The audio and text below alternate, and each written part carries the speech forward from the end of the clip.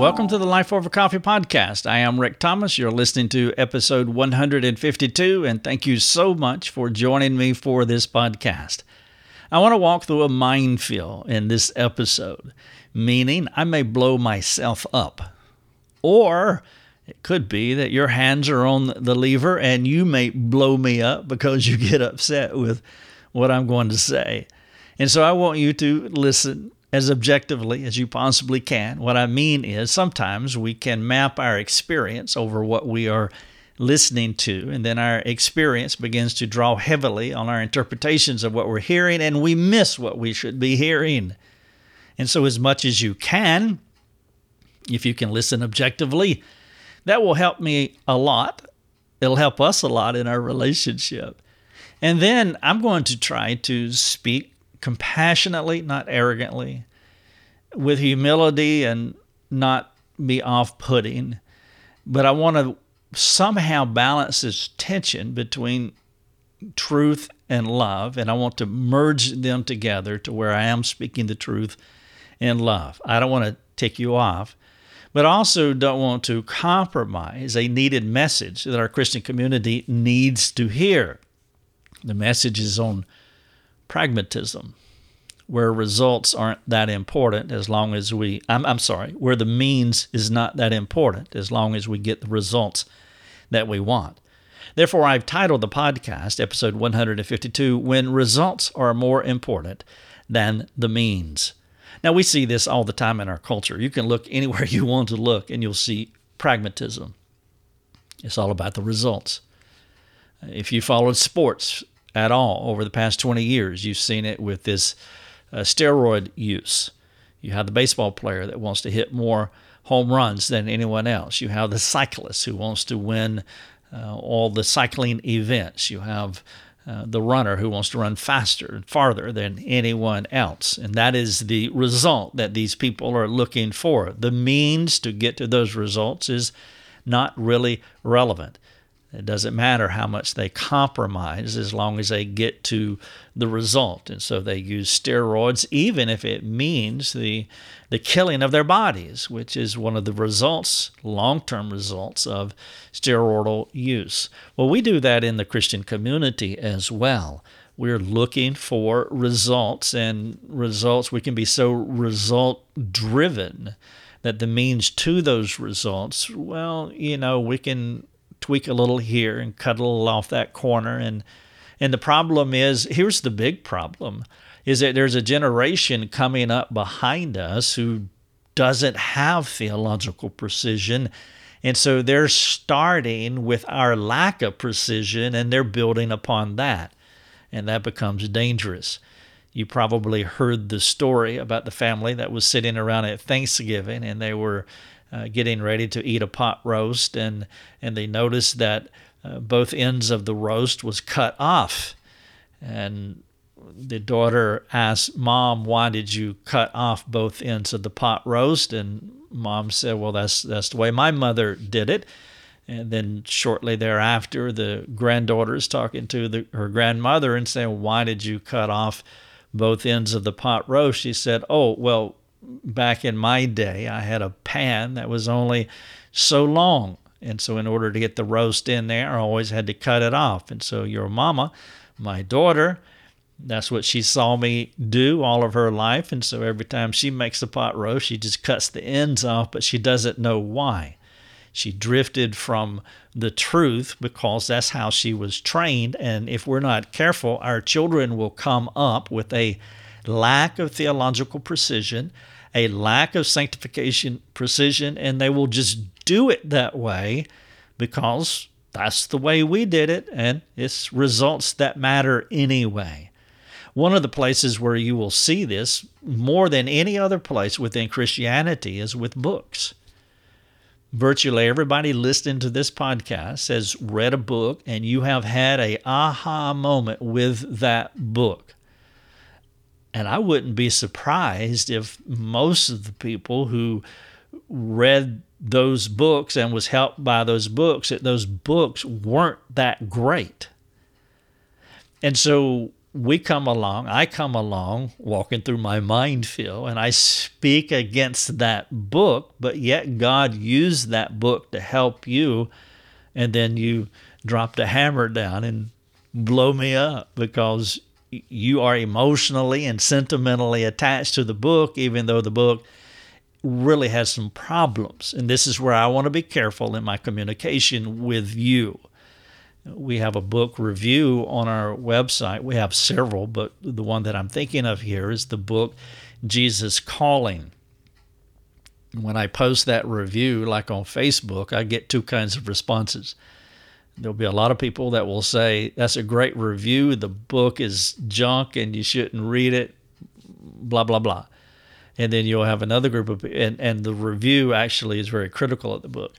And then you have other people that will read the review, and they just get so angry. They get so angry at me because of the critical review of the book. And every time they say the same thing, God has used this book to help me. Now, this is a problem. It's a problem within Christianity that we can become so bound to the thing that God used to help me that we lose biblical discernment about the thing that God used to help you. Now, again, I want to walk carefully here. I wrote about this in an article about psychological selfies, where we use psychological testing and other means from the culture to learn more about ourselves, and then people will, take this psychological test or read this self-help type book. And I remember I was reading a lady who said, "Oh, it just unpacked me. It just told me all about myself." And this sentimental, emotional bond begins to form between the individual and the person who wrote the book. And quite frankly, the book is garbage, but through common grace that God gives all of us as His rain comes down on the just and the unjust, that these image bearers who do not know God write some good truths, and God uses those good truths to help to turn on a light in the corner of your brain about something that you've been struggling with, and then all of a sudden this is the greatest thing, but the truth is it's not that great, and you need to be careful about your associations. Here's the main idea that I want to talk about in this podcast. God can use nearly any means to help someone, but that doesn't mean that you should hook your wagon to those who helped you, especially if they are compromising the Bible.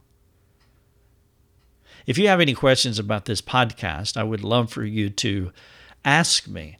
Go on our forums and let's start talking. We have two types of forums for you.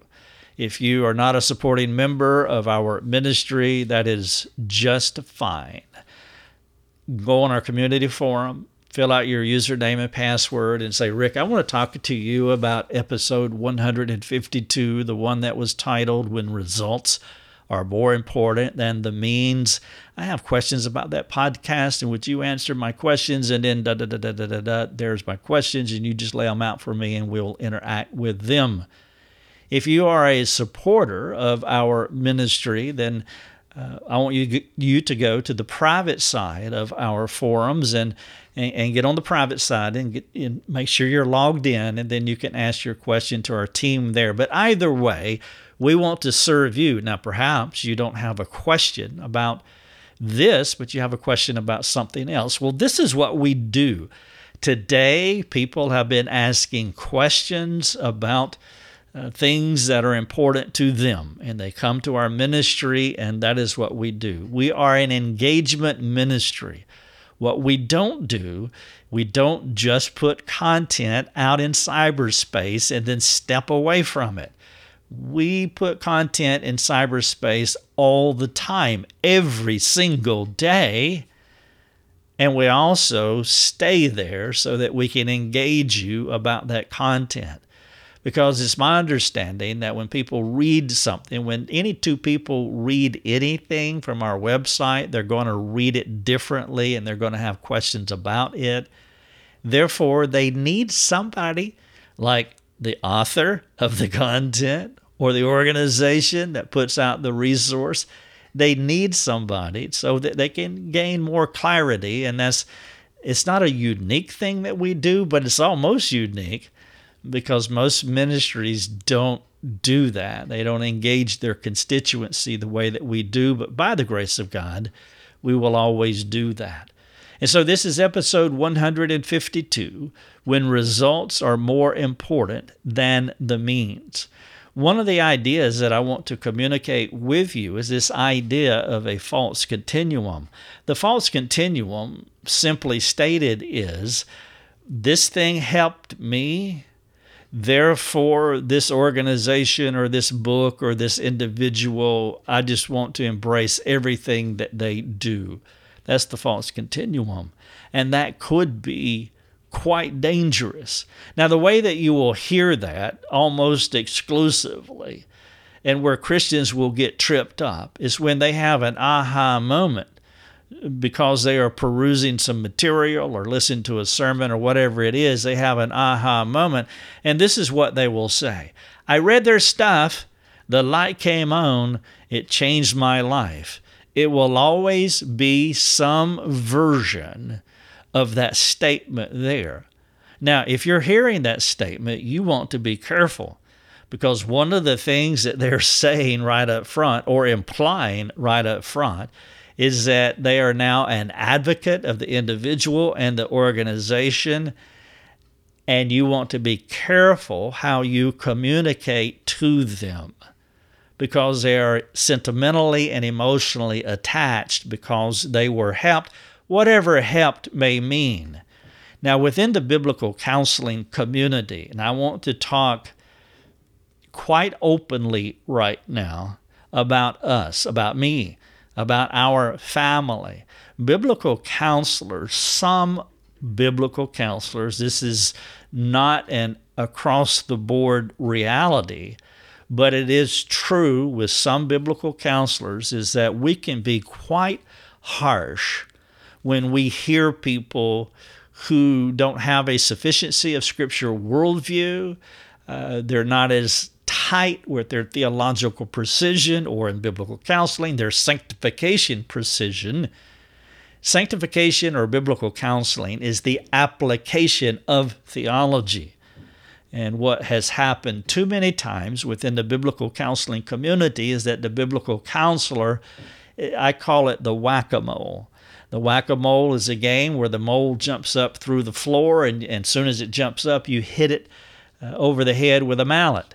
And biblical counselors can be that way. We can be quite unkind to people who are a little bit sloppy maybe, or not as precise as we would like them to be. And it's one of the things that I teach my students in our mastermind training, is that on one hand, it really doesn't matter what anybody says. You just want to hear what they have to say.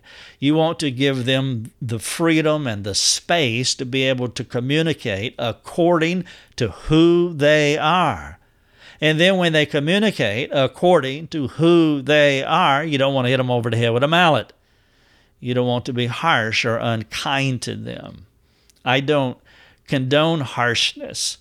I do believe it is critical that our precision in sanctification practices must be as tight as our theological precision, which is one of the oddities that we find within Christianity, is that people can go to the mat when it comes to theological precision.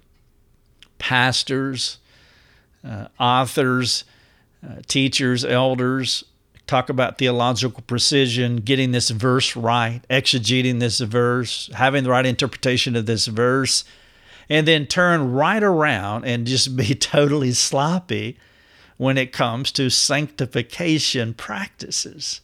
Like it doesn't matter. I remember when I was working on a degree at a Reformed theological seminary, and who really just goes to great lengths to make sure that our theology is just as sound as it can possibly be. And then you go into their bookstore, and they have virtually every great dead guy who's ever written a book, they have his book. It's an amazing bookstore. And then you go to the very back of the bookstore, the bottom shelf on the far right, and you see 15 books from weird people writing on sanctification, writing on psychology. They just don't give adherence to it. And that's one of the ironies about Christianity, is that we can be so meticulous in exegeting our passages. But when it comes to the application of our passages, we just it doesn't matter. We become pragmatists. All we want are results, and it doesn't matter how we get there. And that is a problem. Now, let me go back to my opening fundamental idea that I shared with you, and then I want to illustrate this. I said that God can use nearly any means to help someone, and He can. It is true.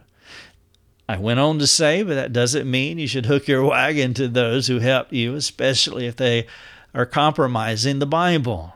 Well, now let me illustrate that. I have been helped by a lot of people who don't know God, or their view of sanctification is pretty sloppy. For example, before I became a Christian, I was struggling in my dysfunction in such horrendous ways, and I was just looking for anything, for any kind of help whatsoever. And one of the books that I stumbled upon was Tim LaHaye's book, Four Male Temperaments. You know the four male temperaments: choleric, sanguine, melancholy, and phlegmatic. Now, I'm not going to link that book here in the show notes because I don't recommend it. I don't want you to read it. But I read the book, and the book helped me where I was in that moment. It helped me to get a little light in my dark world about the kind of person that I am. I also became an advocate of PMA books, positive mental attitude books like Acres of Diamonds and Think and Grow Rich and The Magic of Thinking Big. I've read a ton of those PMA books. Of course, Norman Vincent Peale, his Power of Positive Thinking was a big book. Leo Buscaglia's book on love.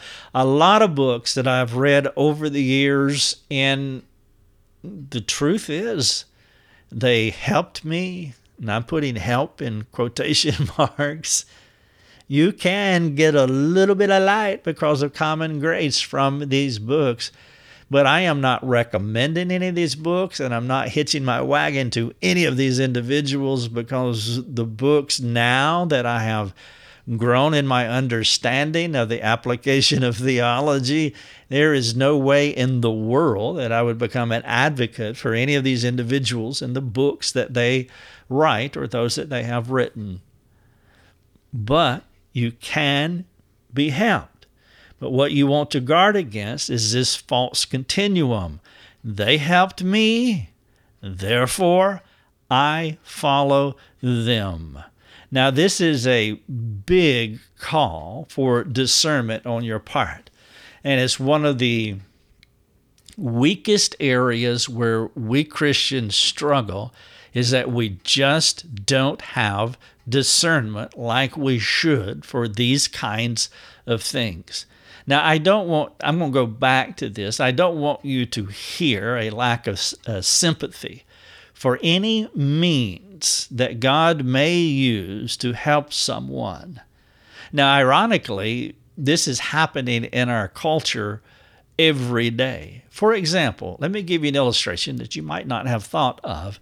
The politically left, our liberal-leaning friends, they, in our country, in the United States, they have sympathy for a lot of the ills in our country. They do. They have genuine, many of them, and I know, I get it. Please don't send me emails about that. I get it. There's a lot of selfish, ambitious, evil people in our world. But there are a lot of left-leaning liberals who have genuine sympathy for the ills in our society, and yay for them. The problem is that the means that they want to implement in order to make things better are not wise, and they're not practical. And so they see a problem, they have a solution, but the solution is not good, but it doesn't mean that the problem that they are observing is wrong.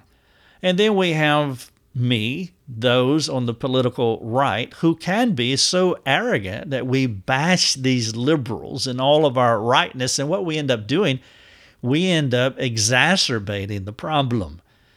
My point here is that if you have theological precision, if you have sanctification precision, do you know how to steward it? I mean, knowledge builds up. Paul was very clear in 1 Corinthians chapter 8.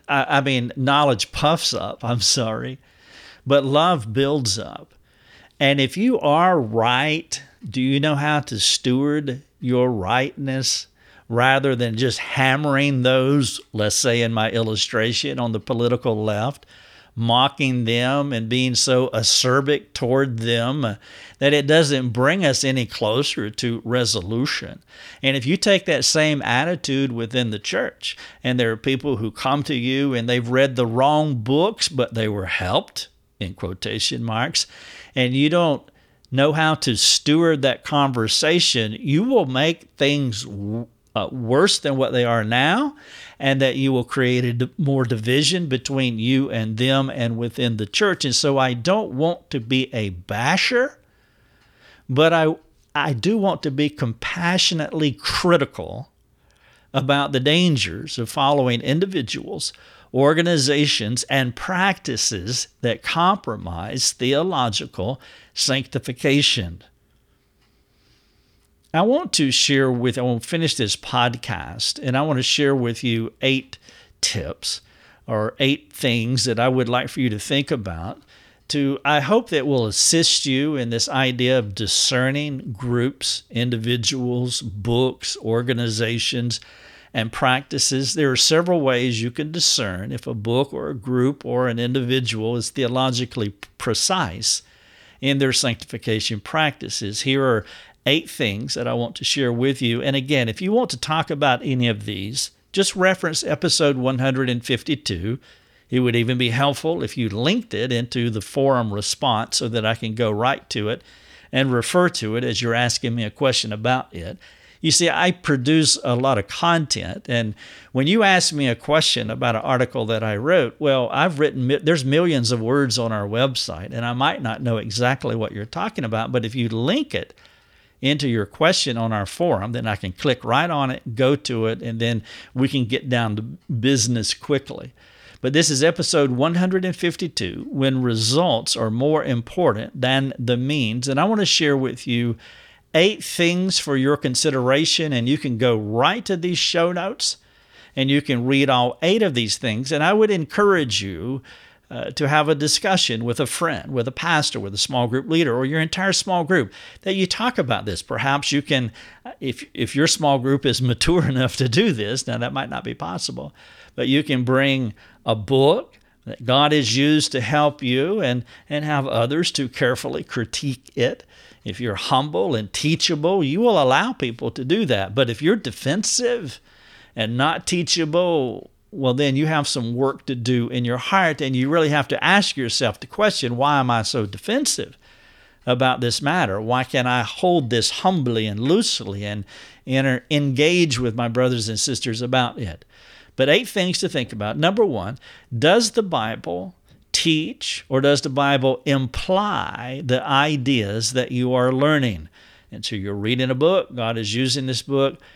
Does the Bible really teach these things, or does the Bible imply these ideas that you are learning? That's one of the things that you want to ask. Now, this is another reason that you would want to bring the teacher, the book, the organization to a small group of friends, because if you can't see what you can't see, you're not going to be able to know what the Bible teaches us or not, and so you want to get that input in community. Number 2, do these individuals that you are benefiting from, do they have a high view of Scripture?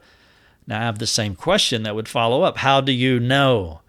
And again, one of the best places to answer these types of questions is within a community of competent, Bible-loving friends. So does the Bible teach or imply the ideas that you are learning?